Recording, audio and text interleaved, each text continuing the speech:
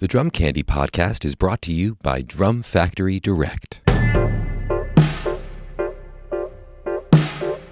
What's up, everybody? Welcome into episode 8 of season 4 of the Drum Candy podcast. This is your host, Mike Dawson, coming to you from Drum Factory Direct in Pittsburgh, Pennsylvania. This week's guest is Dr. David Glover. David is Associate Professor of Percussion at Slippery Rock University, which is just north of Pittsburgh here. And at Slippery Rock, he teaches applied percussion, percussion ensemble, jazz band, percussion methods, music history, world percussion. There's a new pop music program that they're developing. He has multiple degrees, a bachelor's from the University of North Florida, a master's degree from Florida State, and a doctorate from the University of Texas in Austin. He's an incredible drummer, incredible percussionist. He's a former president of the Pennsylvania chapter of the Percussive Arts Society. Very curious about all areas of percussion. So in this episode, we wanted to focus on 10 areas of percussion that aren't necessarily drum set, but can be very influential and very important for us as drum set players to be aware of. So different regions of the world, just different styles. So this is a deep dive, so let's get to it.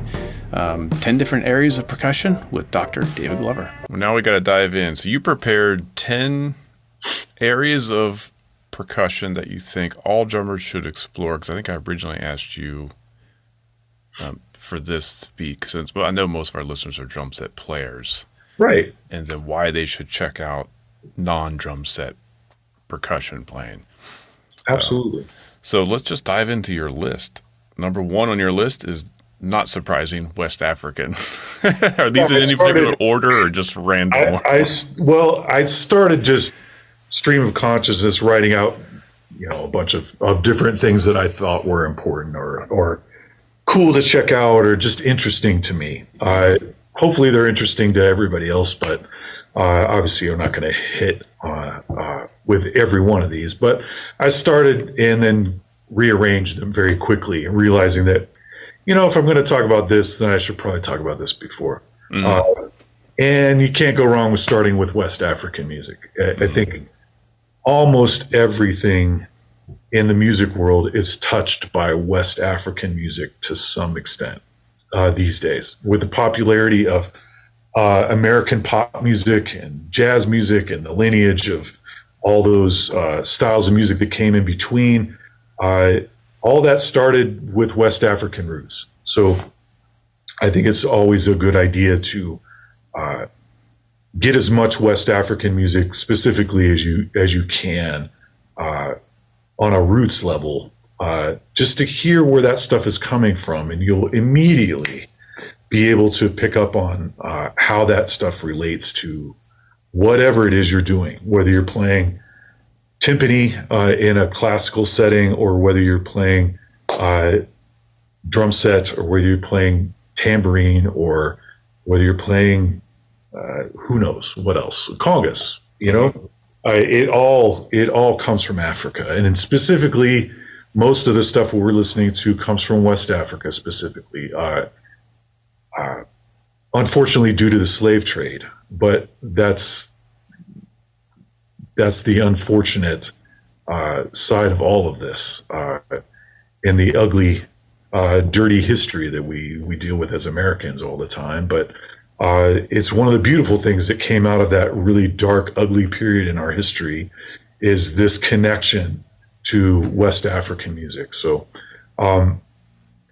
there's all kinds of aspects of it that you could be listening for, like polyrhythm and improvisation and call and response. It's all there, and it's all intertwined in our music to this day. If you've never heard Baba Olatunji or Bernard Woma, these types of folks, do yourself a favor and check that stuff out. There's so much wisdom in their playing. These rhythms that they're playing are so deep, and they're so old, they're so ancient, and they're just masterful players. It's just beautiful to listen to. So I would just encourage anybody to go out and check that out. If you're a drum set player, obviously checking out somebody like Art Blakey to get that connection. If you're in the jazz world, Will Calhoun is another one of my drum heroes. Spent a lot of time in West Africa and has adapted West African rhythms and techniques to his drum set playing. Will Kennedy is another one. You guys have talked about Art and Will already with some of my Pittsburgh heroes. Locally, there's a guy named Jim Donovan. Do you know Jim Donovan at all? I don't. I gotta look him up. He started with a band called Rusted Root. Oh, okay. Which is a fairly local band.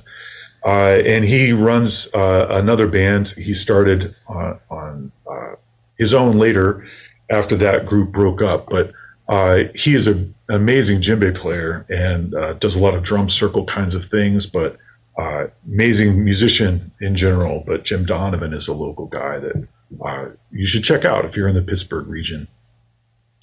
He's an excellent hand drummer in that way. And there's bunches of others. So that's probably something I should mention, is that I give you a couple caveats, and that my apologies if any of these pronunciations are wrong. If I leave people out, I'm sure I'm leaving people out. And just generally for my ignorance, there's not a lot I know about anything. But most of these things I know like fractions, you know. I'm doing the best I can. Appreciate it. So those are a couple of my caveats. So, but anyway, yes, West African traditions for sure. And then number 2 is also not surprising, would be Brazilian. Absolutely, another style of music that has a lot of West African roots is Brazilian drumming, samba, bossa nova, baião, and the dozens and dozens of other different Brazilian styles that come from all over the nation of Brazil. But percussion instruments of Brazil are beginning to be more and more common. As a percussionist, I don't say you need to know these things, but it's getting to the point where you kind of need to know. You need to have a little basic pandeiro technique. You need to know how caixa is played and the kinds of rhythms that caixas play, or surdo, and how important that is to the rhythm of samba in particular. But all those instruments of the Escola de Sambas, I think they're not going to hurt, certainly, to get under your hands, but that music is so involved and so deep as well. But all these instruments, all the little techniques used to play them, can help you do myriad things on the drum set. Watching great Brazilian drummers play on YouTube, drum set players, you'll notice when they're playing swingy rhythms, they might be using a technique used specifically for the tamborim, a little instrument. It sounds like tambourine, but it's got no jingles on it, et cetera, et cetera. There's this wild technique you have to use to play tamborim. They use that playing the ride cymbal to try to get dig it, you know, get all those 16th notes to happen at those pretty bright tempos in Escola de Samba. So knowing those instruments, knowing those rhythms is pretty important. But if you've never heard a batucada play during Carnival season, again, do yourself a favor and check that out.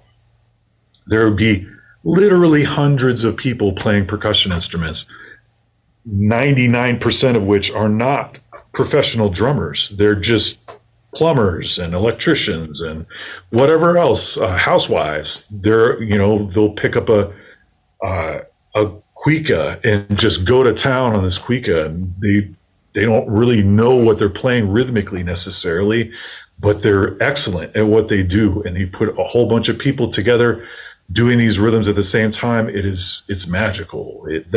That groove that is created inside of Brazilian music is on a whole other level than I think what we approach in this country, trying to imitate those musics. So the deeper you can get into that stuff, the deeper you can get into those grooves and figure out what makes them tick, or get with somebody in your local area to kind of help you navigate this music and where to start. I think that's huge.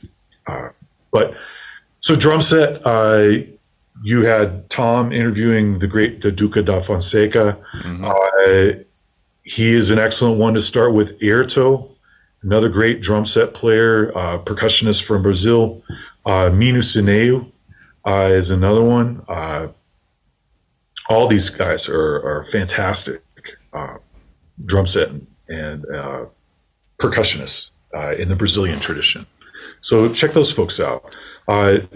Around Pittsburgh, if you're fortunate enough to see like Sol Samba play, you get to hear Tom Wendt play some of that Brazilian music. It's fantastic. Do yourself a favor and check that out.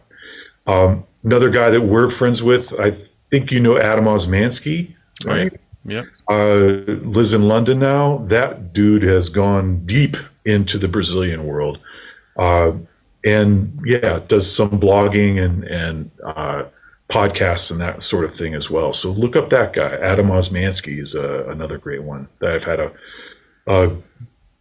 a few chances to get together and talk Brazilian music with, and he's just a wealth of knowledge on that stuff. So before we go into the next one, touch on the topic of like how deep to go, because these cultures are centuries. There's so much tradition, and you can like.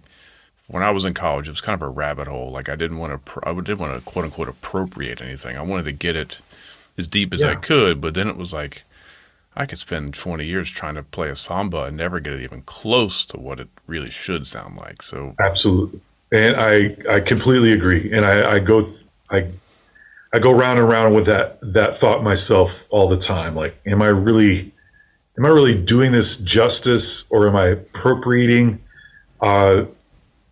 I like to think that I have my best intentions are that I'm trying to get enough of this knowledge together for myself that I can make a decent representation of it when I'm playing that music, because I have to play that music a lot. Mm-hmm. So why not play it as authentically and as well as I possibly can?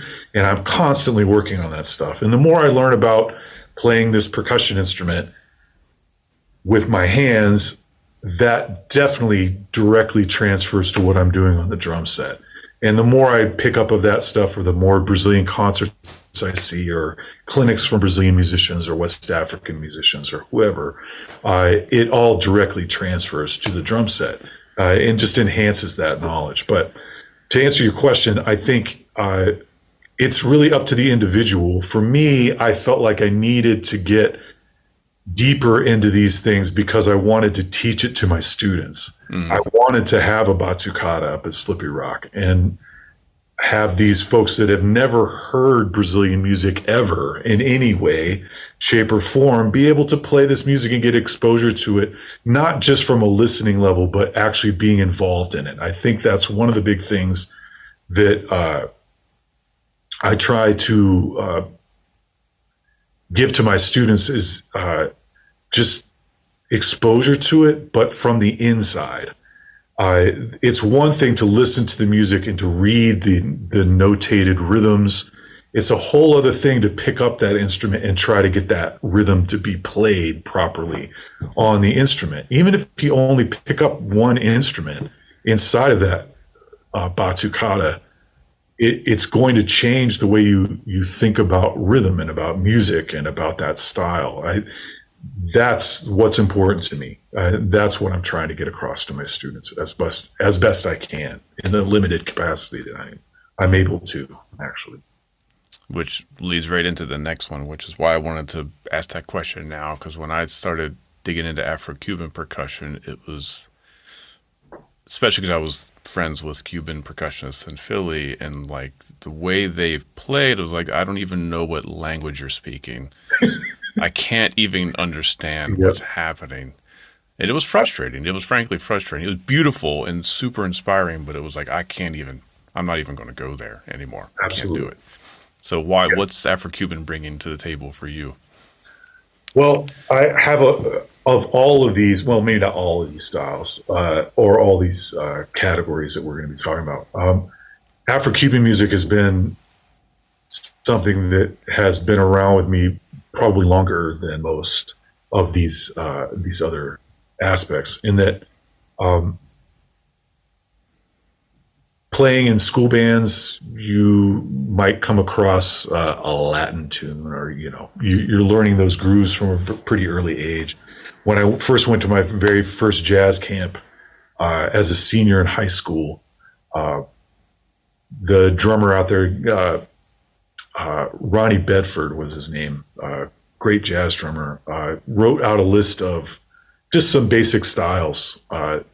And that was my real first exposure to seeing the written notation of how a samba was written, or how cha-cha-cha was written, or how a mambo was supposed to be written. And we talked a lot about that and listened to some of that music and showed me how to play a little bit of it and got started. So I've been dealing with this for a long time. I also was a huge Santana fan of all things when I was a kid, and that helped a lot. There's so much of that language that is in that music too, and it's equally valid as the other stuff. It's just put in a different context is all. So that helped a lot. When I got to Florida State, there was a Latin jazz group there that needed a new drummer, and I stepped into that role and had to learn all that stuff very quickly, and that was a lot of fun. The conga player was a really good educator as well, and helped me out a lot. Taught me some basic conga patterns. Even though I was playing drum set in that group, it started that process of understanding. Okay, the conga player does this. This is their role inside of it. This is what they're typically going to do. If they're going to improvise, they're going to do it this way. If they're going to play in clave, they're going to do it this way. That kind of stuff. Or when we change grooves, I'm going to change my pattern on the congas. Learning his role in the group was extremely important to me, and how not to step on his rhythms and vice versa. So those kind of things helped out. Reading more and more jazz ensemble charts and playing with different jazz groups and listening to more stuff helped.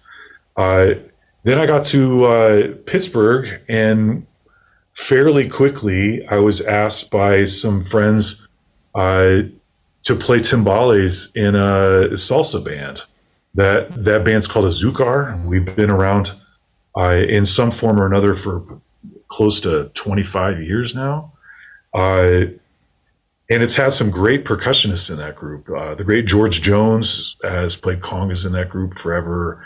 There's a great, now is timpanist for the Houston Symphony. Leo Soto was the long-standing timbalero for that group. And it's mostly original material, but I had never really played timbales before in a salsa band. But again, I was given this opportunity. I was like, well, now's the time. I know this much about it. Let's see how much I can expand my knowledge of it, and really dug in. I got a lot of help from George, got a lot of help from Leo, got a lot of help from other percussionists and musicians that came in and out of that group. So, my exposure to Afro-Cuban music has been much deeper than most groups. But yes, it is like speaking another language. Mm-hmm. George used to say to me, George Jones, a conga player in that group, used to say to me all the time, like, George, help me out, man. Like, what am I doing wrong? How can I make this stuff better? He's like, man, you just need to listen more. Just keep listening. Like, yeah, all right. I'll keep listening. I was listening already, but I'll keep listening.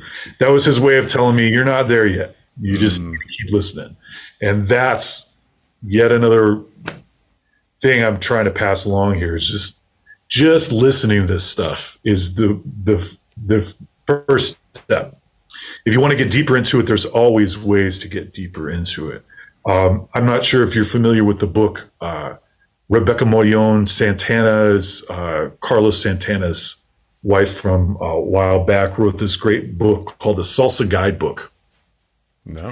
It is an amazing book that goes through every aspect of salsa music. Covers all the parts, all the history of the music, writes out sample charts in the back, all the different rhythms that each of those instruments play, from the piano parts to the bass tumbao to the conga parts to the timbales to the maracas to clave. and again, lists of all the great players in that style of music. It's amazing, amazing text, and I got a lot out of that book. There's other drum set books that I got a lot out of, and so yes. But checking out clinics and seeing guys like Giovanni Hidalgo play multiple times, like that all helps. It helped a lot with me. But yes, it is another language for sure. And just like any other language, it's best if you can approach it from the inside out. If you can go and live in that country and stay with a host family that's bilingual, that's always the best way to learn a language, other than just like studying a textbook or online tutorial or whatever. If you're in it, you're more than likely going to retain some of that stuff, and you're going to get insight into it. And that, for me, was, again, another one of these opportunities that came about several times in my life and my career that have helped me get a little bit more, just deeper inside of these musics. Again, approaching from the inside out. So I would highly recommend that everybody try to get with these local folks that know these musics and get a lesson with them, talk with them, listen to some music with them. That's a great way to check it out. Like, who are you listening to? Who are your heroes? Listen to those records with them, and you'll see them light up, and they just want to talk about and play and all that kind of stuff. I've done a lot of lessons over the years with various people. I would love to do more, and I'm going to very, very soon. So yes. That's a great point, because some of my best drum set lessons were when he would play his favorite records and his favorite drummers. And it was like, why do you like Blakey so much more than, because at the time I was like a Bill Stewart obsessed. Sure. And he was like, yeah, that sounds great. Let's throw on this Blakey record. Yeah. And it really set like a tone of like, oh, there's some depth here that I'm not quite getting yet. I've got to dig in further. And every one of these things it's the same way. They've reached this level, and it's not that I'm not trying to be Horacio Hernandez.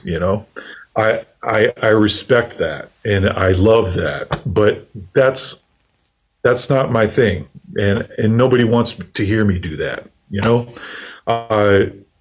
But you can get stuff from that. You can get a lot of things from that. Mm-hmm. That relationship and seeing them play and talk about what's important to them. What do they value in that music, and what are they thinking about when they're playing it? In their histories, like in their histories, like the people that they were taking from and who they were checking out. Like, man, it's so deep, and all this stuff is so beautiful. It's just these folks are a lot more accessible than I think people think they are. They would love nothing more than to share this stuff about their music. That's what I found in the world of percussion in general. Most of us are still open-minded, really cool people, that just want to help you get to that next level in your own playing, or just share their music with you. And I've been fortunate enough to come across these folks many, many times over the years. So some of my heroes in this, before I forget, Horacio El Negro Hernandez, great player, was one of the first to really bring that left foot clave thing into the drum set world. Got exposure to him when I was in undergrad. He had just defected from Cuba and came over to the United States with Paquito de Rivera on a tour. And he spent about a week at North Florida. He didn't speak a word of English, and it was just us drummers standing around Horacio while he's playing all this stuff. We're like, how are you? What is this? Nice. Good. our minds were collectively blown, and for the next month and a half, we're all sitting around trying to work on our left foot clave. But yeah, so fantastic, and he's another one of those guys. He loves to talk about music, and he would love nothing more than to just share his history and his life and play rhythms with you. Mark Walker is another one, and probably one of the more unsung heroes of the drumming world, in my opinion. He's the guy I want to be when I grow up. He's taken all this stuff, so many different styles of music from around the world, and learned how to play it and play it really, really well. Mark Walker is definitely one of those guys you want to check out. So Ignacio Baroa, Bobby Sanabria. Around locally, obviously Hugo Cruz, directly from Cuba. If you've never checked out Hugo Cruz, holy cow, this guy's he's just a virtuoso on all the percussion instruments. Classically trained as well in the Russian Conservatory in Havana. Yeah, definitely a good dude to check out. George Jones, Noel Quintana, great Puerto Rican conguero, who I've studied with. Yeah, he's amazing as well if you're in the local Pittsburgh area. But man, every city's got these folks around, so check them out. So now we move to the biggie, European Western orchestral percussion. Convince me, a drum set player, why I need to learn how to play glockenspiel. Well, I can't convince anybody on why you need to play the glockenspiel, but I can convince you that you need to check out this music because it's extremely deep, and there's so much to be had from this. I just got done watching the Pittsburgh Symphony, which is an amazing world-class orchestra. Their percussion section is just the best. They just got done playing Stravinsky's Rite of Spring this past weekend. My wife and I went up on Friday night and heard them. Holy cow. Like, if you're a drum set player and you can't get something out of watching those percussionists play that music, you should. Yeah, seeing somebody like Andy Reamer, who is the principal percussionist for the Pittsburgh Symphony, very first piece they played, he's got a triangle part, which is funny to see Andy playing a triangle because man's like 6'7", huge dude. He's got the tiny little able triangle, and he played 3 notes in a row, just little crescendo on that triangle. Just the touch he uses on that triangle, I just got a smile on my face. Like, that's it. Now, granted, that's not the sexiest thing as a drum set player to watch somebody do, but when you get to be my age and you've seen people do these kinds of things as much as I have, you really respect the touch that orchestral percussionists have that most drum set players don't get close to. There is a dynamic contrast in things you can do with your fingers inside of your grip that can affect the sound of every instrument you play on the drum set. So much so. So it can't be overstated how important that kind of finesse is. Especially in most of the gigs I play these days, I have to play quietly. And people don't want you to just play quiet and boring. They want you to play intensely, but quietly. And that skill is something that needs to be developed. And I've found the best way to develop that for me and a lot of my students has been exposure to the classical repertoire, learning how to play the concert snare drum really well. That does wonders for your technique. Rudimental snare drum as well, obviously, but learning how to play a marimba, learning how to play mallet instruments, that it all goes hand in hand into developing your ears, developing your touch, developing your sensitivity. And also just knowing how to phrase, that's a huge one that we don't, it's a mystical word and a very curious word that people talk about, like play more musically, like phrase that better. Like, what does that mean? A lot of drum set players, if you're not exposed to this world, it can sound like a different language, like, okay, great. How do we do that? Percussion training, classical European percussion training, will access that for you. It'll expose you to those kinds of things and allow you to build that up in your technique. So that's my main thing about classical percussion, is that how much it can do for your ability to read music, ability to hear music differently, ability to phrase and play more musically, but also finesse, touch, dynamic control. All that stuff is hugely important for the drum set. And you can get that from a good classical training. And fortunately for us, there's tons of these folks that teach. You can go get a lesson with them. And again, every city around the world has these folks. And they would be happy to help you get from point A to point B with your playing. Even if you're just a drum set player, you can go get some of the stuff from them. And I think that's important to do. Not to mention it's some of the most beautiful music ever, Charlie Parker's favorite piece is Igor Stravinsky's Rite of Spring. There's something to be said about that. All the tunes he could have picked in the 1940s and 50s, he enjoyed Stravinsky's Rite of Spring. If it's good enough for Charlie Parker, it's good enough for me, and there's just so much other beautiful stuff out there that doesn't even have percussion on it.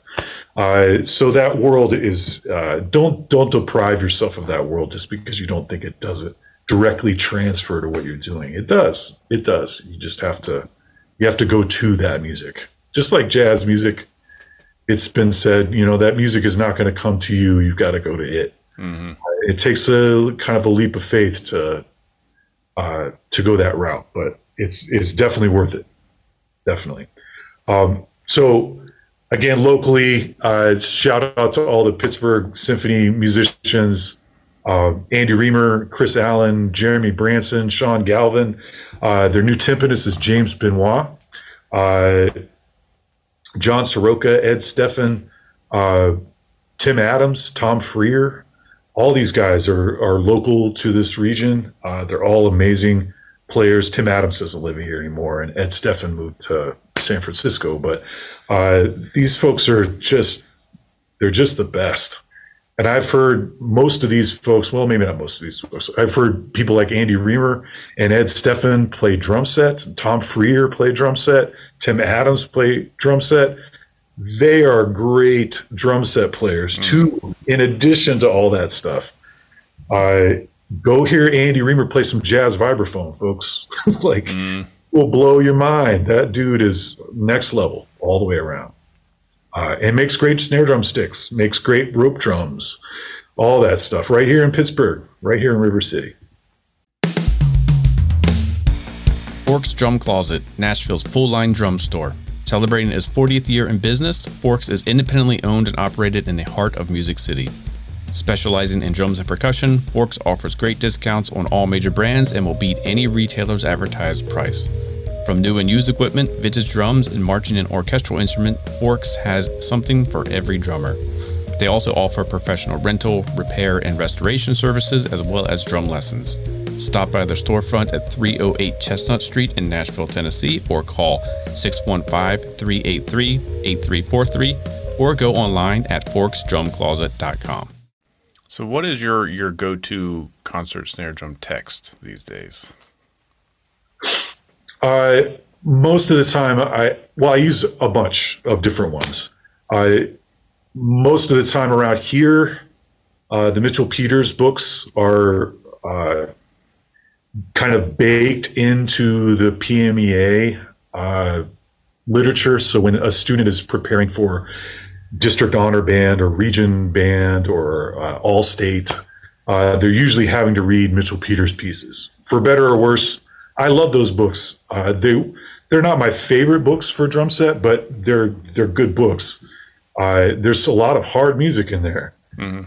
Since they have to learn that, I use those books primarily just because that's what they're already used to it.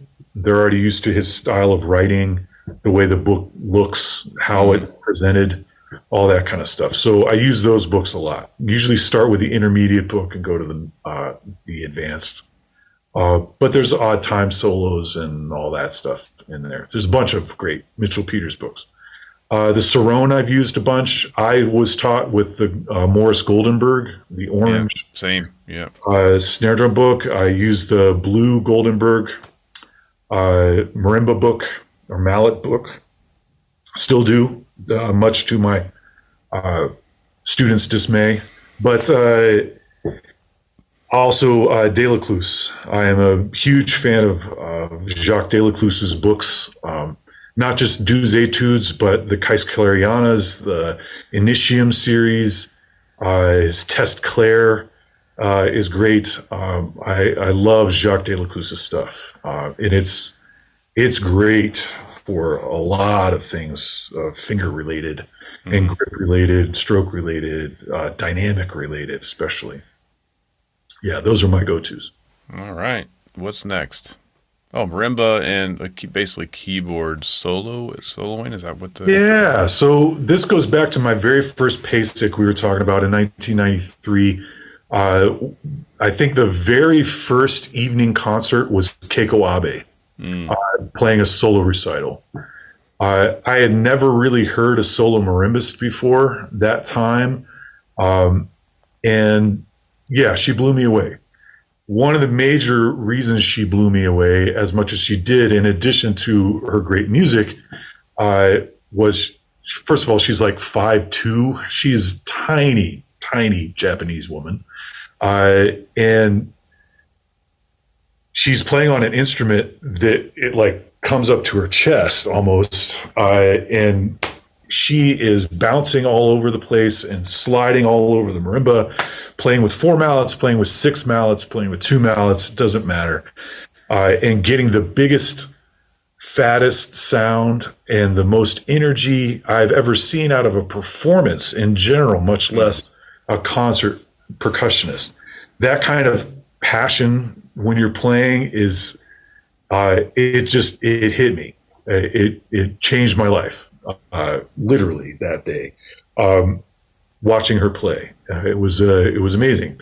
I had a friend, one of those friends that drove up with us in the Bronco 2 that day, who was on the PASIC logistics team, and hauled her marimba off the stage after that concert. And he said she broke 3 marimba bars. Oh my! Which I completely believe it, because she hits the marimba like nobody else. And just a beautiful person. She's the kindest person. But anyway, she started me on this path of 4 mallet marimba playing. I fell in love with that instrument, so much so that my wife and I bought one of our own. But it all started, with Keiko Abe. Obviously, Evelyn Glennie, who I've gotten a chance to see a couple of times over the years and seen her do clinics. She is amazing. Can't say enough good things about her and the way she plays. But the main reason I bring this up, why should anybody get into 4 mallet playing if you're a drum set player primarily? It's because of the way they play the instrument, the way they move around the instrument. The very physical nature of playing marimba in a 4 mallet way, I think can be very eye-opening and illuminating for a drum set player. To see again how touch is really important on the instrument, but also just the way you shape a phrase visually. It's not something we talk about a lot, but the difference in if you play a note like this versus playing a note like that, that difference doesn't make a whole lot of sense in the or difference in terms of sound. It still sounds like a hand clapping, but this one sounds longer somehow. You know what I'm saying? Yeah. That's a huge part of being a marimbist, especially if you're somebody like Keiko Abe. To get out these mostly staccato tones that we get out of these instruments. The marimba is an exception. It's a resonant instrument for sure, but it makes a difference. And I think visually, we lose sight of that sometimes with our sound. And that's another thing I think we can get from the concert arena. One of my favorite musicians to watch is Ed Steffen. I mentioned him in the last segment. Ed is an extremely visual timpani player. He's the principal timpanist for the San Francisco Symphony. He was with the Pittsburgh Symphony before that, and several other symphonies before that. He's a badass. But anyway, he will do that same thing where he wants to get a long note out. He makes it look long. I love that aspect of it, and I use that aspect of it a lot in my drum set playing. It seems a little showy, maybe, to some people, or why are you doing this extra motion? But I don't use it all the time in my drum set playing, but I definitely use it a lot in my concert playing, but and I teach it to my students. It's a big thing I try to get across to them as well. But that's definitely something that has come up through just the watching of marimba and teaching marimba all these years. That's definitely something I've noticed, and it's helped me a lot as a drum set player for sure. Side note, did you happen to catch Josh Freese's debut with the Foo Fighters that streamed yesterday? I saw that it was there, and I did not watch it, but I'm so excited because I'm a huge fan of the Foo Fighters. I love Taylor Hawkins. I'm a huge Dave Grohl fan. And Josh Freese, man, I love that dude. He's so great. Did you watch it? I think you've got a day and a half left to stream it before they yank it down. So I will definitely do that. I will definitely. The reason I mention it is because exactly the experience you had with Keiko Abe, I had with Josh Freese playing with the Foo Fighters yesterday. Really? Like, holy cow, this is giving me chills because he was playing like a giddy teenager. So much energy and just going for it. At the end of the tunes, he wasn't too cool to be like, yeah, that was badass. And you can feel it in the band. They're like, holy cow, we're back to life. Absolutely. This is insane. There's something to be said about the way you play music physically. What your face is doing, what your hands are doing, what your feet are doing, the choreography of doing all this stuff, and it adds an energy that's intangible. You don't get that from everybody. You know? And I thought as soon as I heard his name, I was like, yeah, he's the right one. I had heard that they were considering Matt Cameron for a period of time. Now the drummer with Pearl Jam and has been for years in Soundgarden. I was a huge fan of Matt Cameron, still am, like one of my favorite drummers. But the more I thought about that, it's like Matt Cameron, as much as I love him, he's not the right fit for that band. You know what I mean? He doesn't have that Taylor Hawkins, Josh Freese kind of energy. This bubbly, and he's smiling a lot. I don't know if I've ever seen Matt smile. To be honest. So for them, it probably wasn't the best fit. I'm so happy for them. That's fantastic. I can't wait. Yeah, unfortunately, this will air after they've yanked it down, but maybe it'll be available sometime soon. But I'm like, I want to buy tickets to these shows. It's like, man, they were ripping. You can see Pat Smear was just so happy to be playing faster than the record. It was like they were just having so much fun. Absolutely. I love that, and I love that about the Foo Fighters. They just seem to have that much fun all the time. I love watching that. The chemistry of that group has just been great. I've seen them a bunch of times live too. I've never seen them. Always fantastic. Yeah. All right. The next one you've got This is another deep one that I dabbled in for a year in college and then realized, no way. Indian classical. You and me both. North and South India. Yes. So, depending on how much you know about Indian music, it's divided up into two different styles, basically, North and South Indian. North Indian is Hindustani, and South is Carnatic, they call it. We know the North Indian style probably much more than the South Indian style in the United States, just because of the popularity of a guy named Ravi Shankar, a great sitar player, and his longtime partner and collaborator on tabla was Usted Alaraka Khan, otherwise known as Alaraka. Alaraka is also the father of Zakir Hussain, who's inarguably the best tabla player on planet Earth right now. And there's a bunch of history there, but we're used to that style. We've heard that style, and I think almost every American can recognize what a sitar sounds like and what a tabla sounds like, or what tabla sound like. But yeah, as far as as far as South Indian drumming, though, they're close. They're related to each other, but the instruments aren't quite as well known. Instruments like Mridangam, which is basically like a two-headed tabla, barrel-shaped drum, and they play it this way in their laps. There's a tambourine called a kanjira that has one set of jingles on the bottom of it. It's got a monitor lizard skin on it, and it can be tuned much the same way that you can depress tabla by playing with your fingers and pressing in with the butt of your hand. You can change the pitch of the larger of the two tabla drums. So anyway, there's two deep and very, very rich centuries-old traditions in both North and South Indian drumming.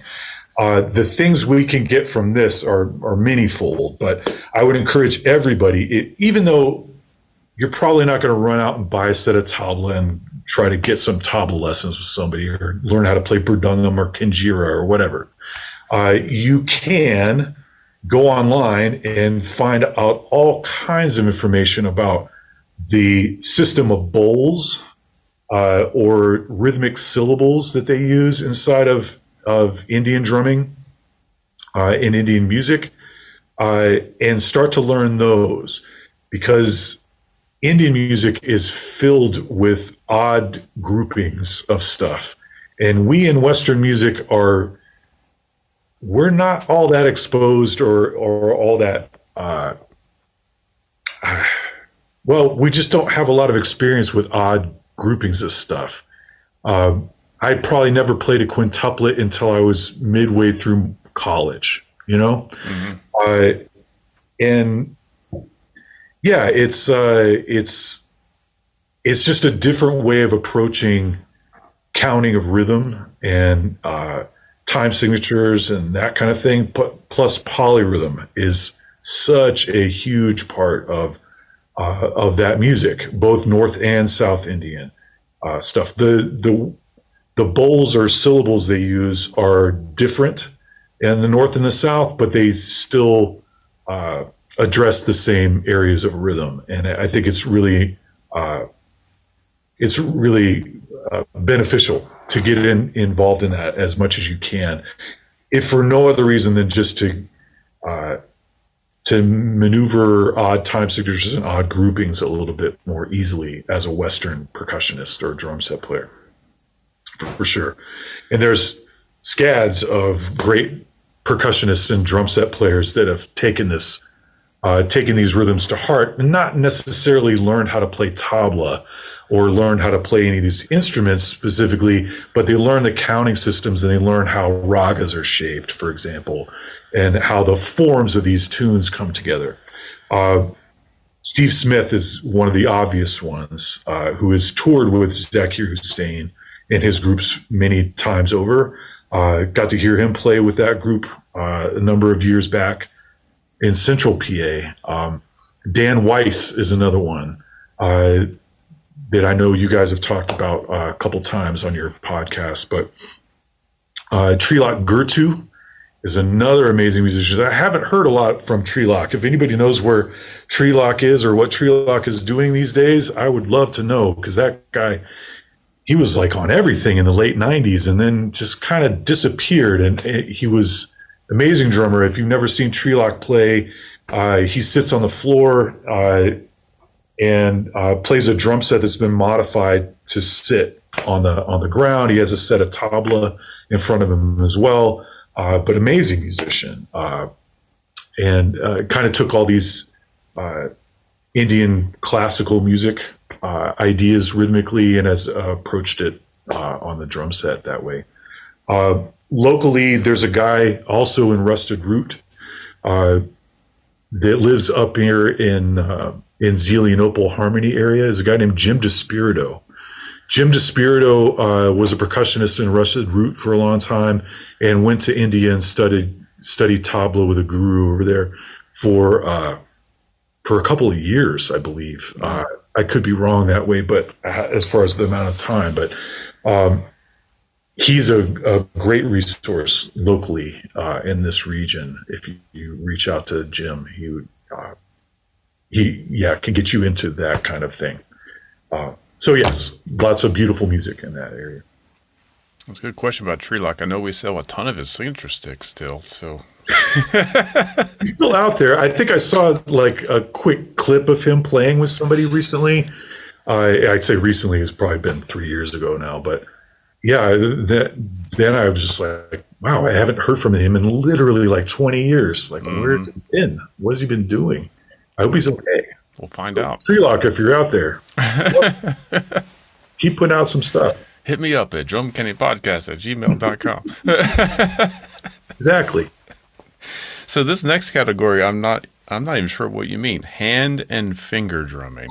Yeah. So this is why I put this one after the Indian drumming, because there's a lot of elements of Indian classical music technique with using your fingers, hands and fingers, on frame drums primarily, but it's also the same techniques that can be used on things like darbukas and doumbeks, udu drums, all that kind of stuff. There's a few main people that kind of,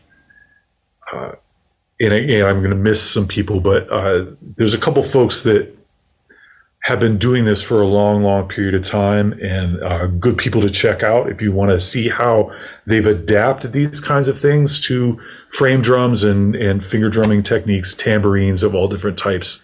But Glenn Velez is one of the first guys to start this.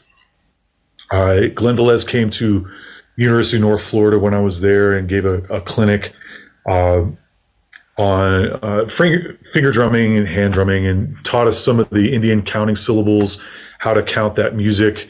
When it taught us a few different compositions and some basic finger drumming techniques. Those have been really, really helpful to me. Glenn was a drum set player as well, started on the drum set before coming to the hand drumming world.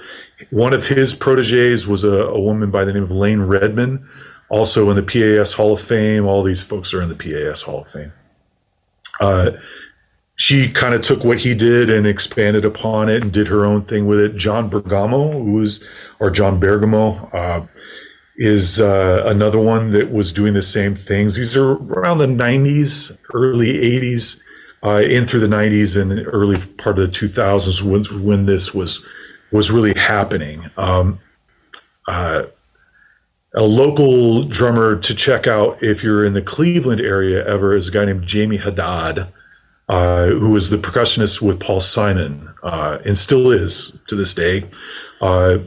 Amazing percussionist and drummer, but does a lot of these finger drumming techniques, but incorporated into his drum set. So definitely somebody to check out that way. But the way they've combined, the thing I love about this style of percussion is that you can use it to play on literally anything.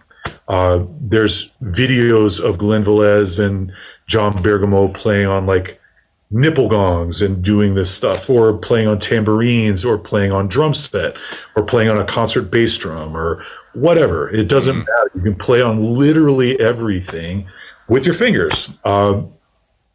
But there's been people like John Bonham was playing with his hands on drums, right? Like, we've all seen this happen, but there's a whole other level to this that you can achieve, and it's not quite as difficult as you think, especially if you've been working on things like finger control exercises, going through each of your fingers. Like, you have that digital dexterity as the drum set player already. This is just a cool, different way of getting sounds on instruments that I really enjoy. And it's also a combination of so many different things, which I really like as well. So check that out. Yeah, I saw Glenn at a PASIC. That might have been 94 or something like that. And it was a mind-blowing experience. He had a big frame drum, and he was like doing a lot of snapping and stuff on it. It's like, okay, I don't know what's happening here. And doing overtone singing. Yeah, exactly. Well, he taught us all how to overtone sing. Like, again, do you use this every day? No, not really. But to a whole segment of people in the percussion world and in the music world, like, that stuff is the stuff. It's that's the stuff they geek out over just as much as we geek out over Art Blakey's shuffle, you know? Mm-hmm. So yeah, these are the real folks, man. Check these people out. They're amazing. Mark Walker is another one. He's learned a lot of these finger drumming techniques. Oh yeah, man, I gotta. He plays a mean darbuka, man. Okay, that dude out. The next category is I kind of categorize it as more of like a dance, Japanese taiko or choreography. Yeah, there's a huge element of choreography inside of this music. They definitely put on shows with each piece they play. Each composition has a very particular way you have to move while you play. This was a direct transfer to me from Keiko Abe. Seeing Keiko Abe play the marimba, and then seeing Kodo play taiko. Kodo is the most famous Japanese festival drumming taiko group in Japan, but they've toured the world many times over. Seeing them play and seeing her play, it just lined up for me. Like,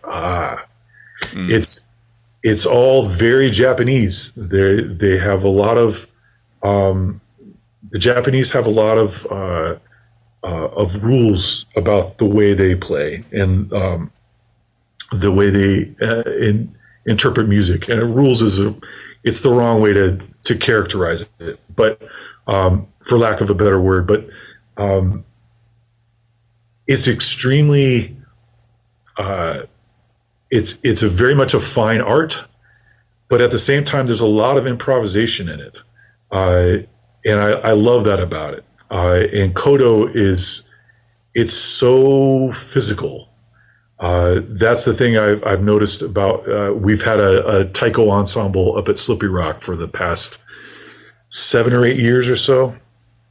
I went and studied some taiko drumming with a guy in Hawaii by the name of Kenny Endo, who's another drum set player, started in the drum set world and wanted to be a jazz and rock drummer, and then got into taiko and came at it from that angle. So he was very helpful to me trying to connect those two worlds. He'd already done that for us, you know, and there's a bunch of people out there like that. But it's an extremely physical art. You start sweating immediately. There's a whole warm-up process you got to go through before you start playing. The drummers of Kodo, for example, they live on an island. They have their own island in Japan. That they have a huge studio, and they have living quarters and a kitchen. They grow all their own food. With a handful of exceptions, and I think there's a 6-mile round trip on this mountain that they live on. There's a 6-mile round trip route that they run every single day. Rain, sleet, snow, doesn't matter. They all get up and run 6 miles up and down this mountain. They are in peak physical condition. And to see these people play, it's on a, like I said, it's like on a spiritual level. It transcends music for these folks for sure. When they're in it, they are in it, and you can take all kinds of stuff from that just watching them play. Not necessarily again taking the rhythms necessarily, but and transferring that to drum set or taiko techniques or whatever. But it does transfer over. There are a lot of the taiko techniques that, like holding the bachi, you can hold them the exact same way you hold drumsticks, or hanger timpani grip is they use that for the larger bachi. So anyway, there's a ton of stuff there, but mainly for me, it's watching them play and getting the energy of it and the choreography of it, as you said, but the physical. It's so physical. You can learn a lot from the way they move when they play and applying that to drum set. It's almost like watching if Tai Chi were a drumming art form. It's a lot of that. And that's, you can't go wrong with that kind of stuff. Do you know anything about the tenure of these folks who are in Kodo? Like, do they have a 10-year, is it lifetime? I mean, how they go in and out of that? It's basically as long as they want to be in it, I think. But there's a pretty heavy rotation. Okay. There's not a lot of these folks that are lifers, I don't think. But they'll spend a few years in there for sure, and then go out and do something else. There was during COVID, PASIC in 2020, maybe 2021, they live streamed from the Kodo facility in Japan. And there was a drummer, he was a drum set player, went to Manhattan School of Music, maybe something along those lines, somewhere in the Northeast. I apologize, I don't remember his name or where he went, but he was Japanese heritage, never been to Japan, never heard taiko music before, but then got this opportunity to join Kodo and moved out there and had been out there for several years up to that point, and basically took his jazz knowledge and Western classical music knowledge and applied it to this, applied it to Kodo, and he's doing great. He sounds fantastic. So it can be done, and again, it's there. The transfers there are, it's just numerous. So we have two more categories here. Yeah. Jazz vibraphone. The jazz vibraphone. So this has some obvious transfers. Anybody that's playing the drum set in a jazz context, I think you would be doing yourself a disservice if you didn't get some sort of harmonic and or melodic knowledge to bolster your drum set knowledge. I think it's extremely helpful, and the vibraphone is usually just the way that we do that, because the vibraphone, like the drum set, was invented for jazz. It's 100 years old. Drum set's roughly 120 years old. But yeah, the vibraphone is just a great way to get access to melodic and harmonic aspects of this music. From a drummer's perspective, you hold the mallets the exact same way you hold drumsticks. There's so many transfers from the technique. Honestly, playing vibraphone is not really all that hard to get a good sound out of. You don't have to spend weeks and months and years developing your sound on the vibraphone necessarily to get started. It's not like picking up an oboe and trying to make a sound out of a double reed, It's pretty straightforward. There's a pedal involved, and it gets complicated, and there's dampening techniques and all that. But past that, though, just to be able to get on a keyboard is a good experience for anybody. I've had to play vibraphone many, many times over the years in jazz contexts and in other different styles of music, and it's always been helpful to be able to have an outlet to get out some of the chordal things and write music on, or something like that. That's an actual percussion instrument, not necessarily a piano, because I suck at piano. So I don't like hearing myself play piano. So I don't like hearing myself play vibraphone either, to be honest. But I at least enjoy the fact that it feels like a percussion instrument, and I don't feel like I've gone to this other world to do that stuff. I can take what I know and apply it to the vibraphone pretty easily and get to the harmonic language of it. It's also a great way to learn tunes. No better way to learn a tune if you're trying to learn standards. If you're one of those young drummers out there trying to learn tunes, it's a good idea to pick up a real book and just start going through, picking out chords, picking out melodies. If it just like we were talking about earlier, it's one thing to listen to the music, to read the music, to see the music being played.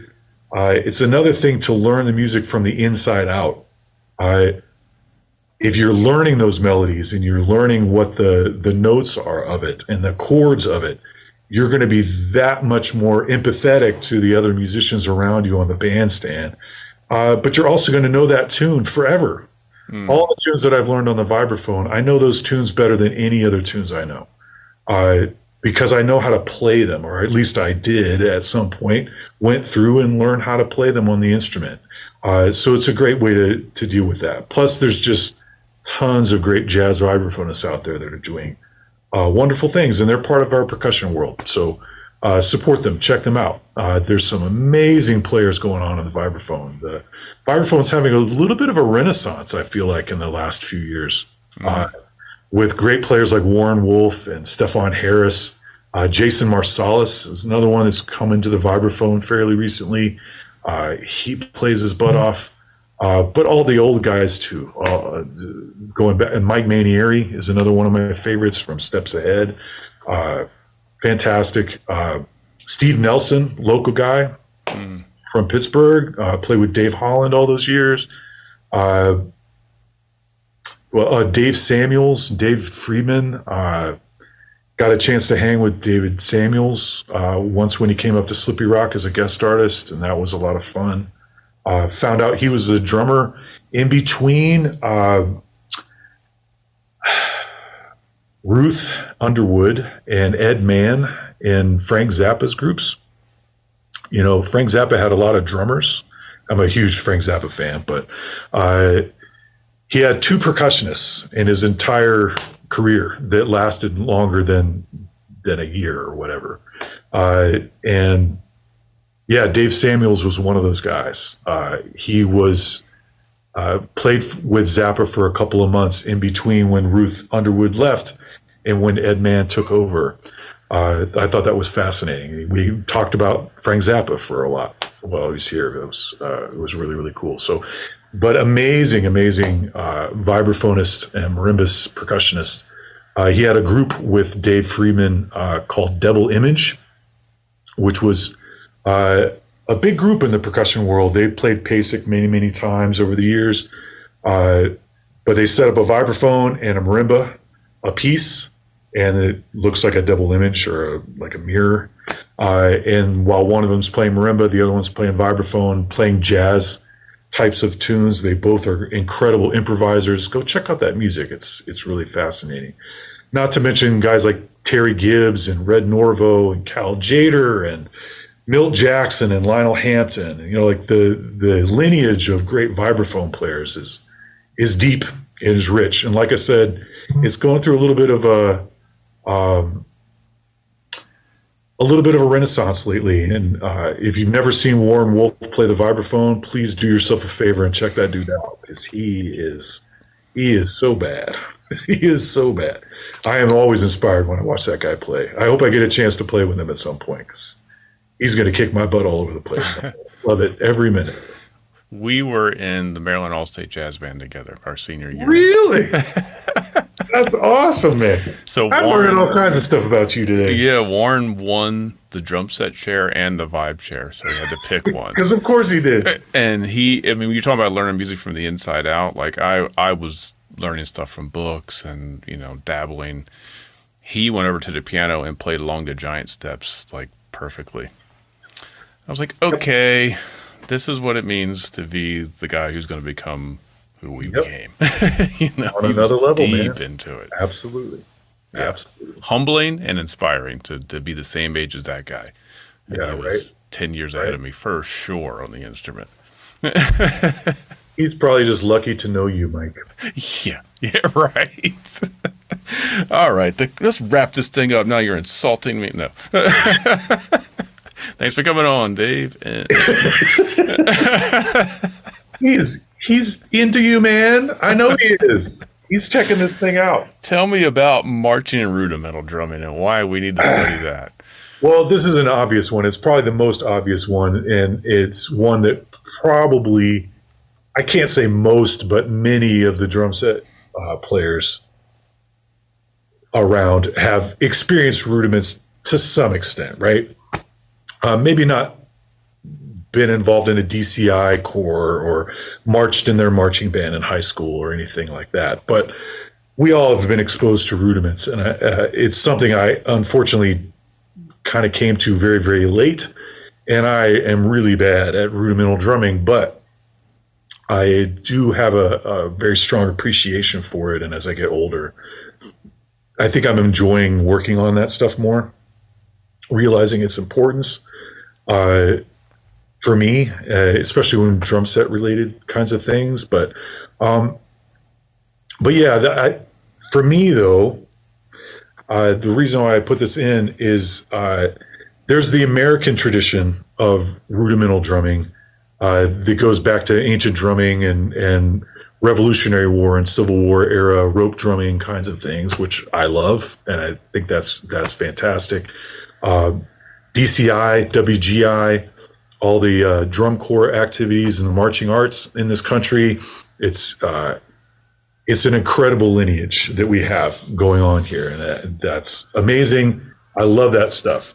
However, there are several other types of rudimental drumming that I love just as much as those being like Scottish pipe band drumming, French rudimental drumming, which I didn't really learn about until fairly recently, and then Swiss or Basel drumming, which is the most wacky marching rudimental drumming you've ever heard in your life. And if you've never heard these three styles of rudimental drumming, I would encourage everybody to go out and check it out. We have some remnants in our American rudiments, PAS rudiments, however you want to characterize them, from those different styles. They originated maybe in Switzerland, or they maybe originated in Scotland, or they maybe originated in France, but they've kind of been mutated over the years and codified into what we now have as our rudiments. But the traditions of these other branches that I just mentioned, they're equally valid. They're equally interesting and deep. There's entire histories of that stuff, and there's great players that play in those styles. But in particular, I'm just interested in trying to, I hear this music, and I'm just curious about it. It just fascinates me to hear Basel drummers play in Fosnacht, which is their carnival season marching groups, and they wear these crazy paper mache helmets, hats that look pretty goofy to us, and they play these huge rope drums, but the music sounds like if Elvin Jones were in a marching band. It sounds a little bit like that. The time is stretched and pulled in a way. In the way they phrase their stuff, there's a lot of quintuplets inside of Swiss Basel drumming. It just fascinates me. And you hear them marching along and playing with their fifes. It's crazy to listen to, and super inspiring. And I would have never known about any of this had it not been for Percussive Arts Society conventions and that kind of stuff. I have always enjoyed seeing those kinds of clinics and concerts when they come around at PAS, because I learn something new every time I hear it. Learning Swiss rudiments and learning Scottish rudiments and learning French rudiments it's been really fun and a great way to supplement my rudimental knowledge, which again, like all this stuff is very small, but admittedly, but this is a different way of approaching the same thing. And I'm always for that. I'm always into that. French rudimental drumming I know nothing about, so that's a deep dive for me. Yeah, there's all kinds of that stuff, and a lot of it stuff came from my love of Jacques Delaclouse's drumming, and a lot of, well, if you played a Delaclouse piece, you've played some French rudimental types of rudiments, but the Tompkins solos are the newest thing that I say new. They've been around for a decade, but they are French rudimental drumming, American and French rudimental drumming combined into these really hip little solos. I would encourage everybody to check those out if you want to stretch your playing a bit. Concert snare drum and rudimental snare drum technique, these things will mess with you a little bit. They're a lot of fun and they're really hard. So check them out. Man, thanks for we went long this episode, but it was yeah. There's a lot to dig into. I like to talk. The last question I have to ask you, and it has nothing to do with any of this, but it's just tradition. What was your first snare drum? My first snare drum. That first kit that my parents bought for me came with several different snare drums. I think one of them was a Leedy. They were all 5-inch deep snare drums. I'm pretty sure one of them was a Leedy, and I think I don't even know what the other couple were. I quickly bought a Pearl export kit, and it came with that steel 6.5-inch deep snare drum. This sounded awful, but yeah, that was the first one I actually purchased with my own money. But the first one I think I had was probably a Leedy. Not bad. Yeah. To piggyback, what is your go-to snare drum for gigs around town? Well, I could actually show it to you. There's a couple of them. I got one right here. I don't use this one too much on gigs, but this is one of our babies. This is a Lang Gladstone drum. Oh, wow. That's special. Yeah, it's a lot of fun. I have a calfskin head on it. This was originally set up for a concert drum. It had gut snares on the bottom. I took those off and then turned it into a jazz drum. But this is a beautiful instrument. This is the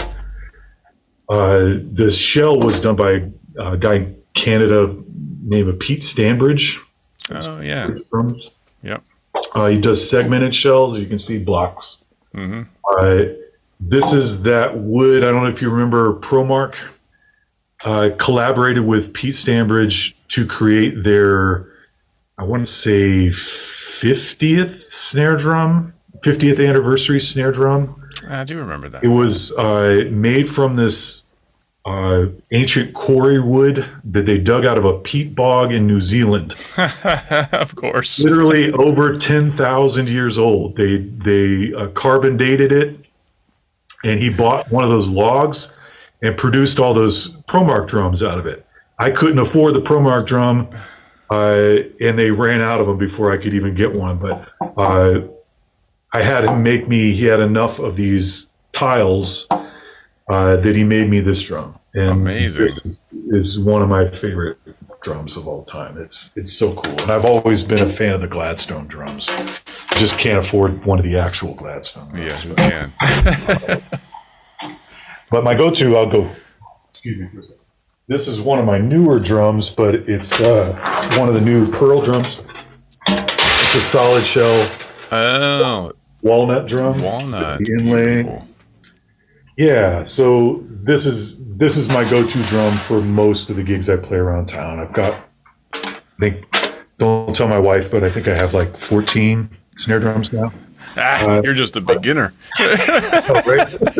I'm talking to you like, yeah, forget about it. But yeah, that's the one I use most of the time. Nice. Solid shell with maple re-rings, it looked like. Yeah, super versatile, and yeah, I could tune it up, tune it down. Does everything I need it to do. Yeah, Amazing. it's pretty simple drum too. There's nothing fancy about it. Well, Matt, thank you so much for the lesson. We all have a lot to dig into here. Like the longest episode ever. I'm so sorry, man. I could just talk for days and days and days. That's I need to find that actually at college is just talk. You're a good lecturer. That's what they earned your. I can talk, man. Especially I need to find that Santana book though. That was the yeah. So I'll show it to you real quick. It's sitting right on my bookshelf. It's called the Salsa Guidebook. Oh, look at that. Okay. Rebecca Molion Santana. Yeah, there's even like piano montunos, bass tumbals. Like I played through everything on here. Like sat behind the piano, figured out the tumbals, and yeah, it's all super helpful. Amazing. Fairly thick book, but it's great. Check it out. Who's the publisher? It's Share Music, SHER. All right, that is it for this week's episode. Hope you got something out of that. There's a lot of music to listen to and check out, and it's a lifelong study. Again, thank you for listening. Please head over to iTunes or Spotify, give us a 5-star rating, write a review in the text area. We've been kind of slow getting reviews, so if you haven't done one yet, I would be forever thankful if you could write us a review. That does help the show rank higher when people search for drums and percussion and drummers in their different podcast apps. So again, thanks for listening, and we'll see you next week.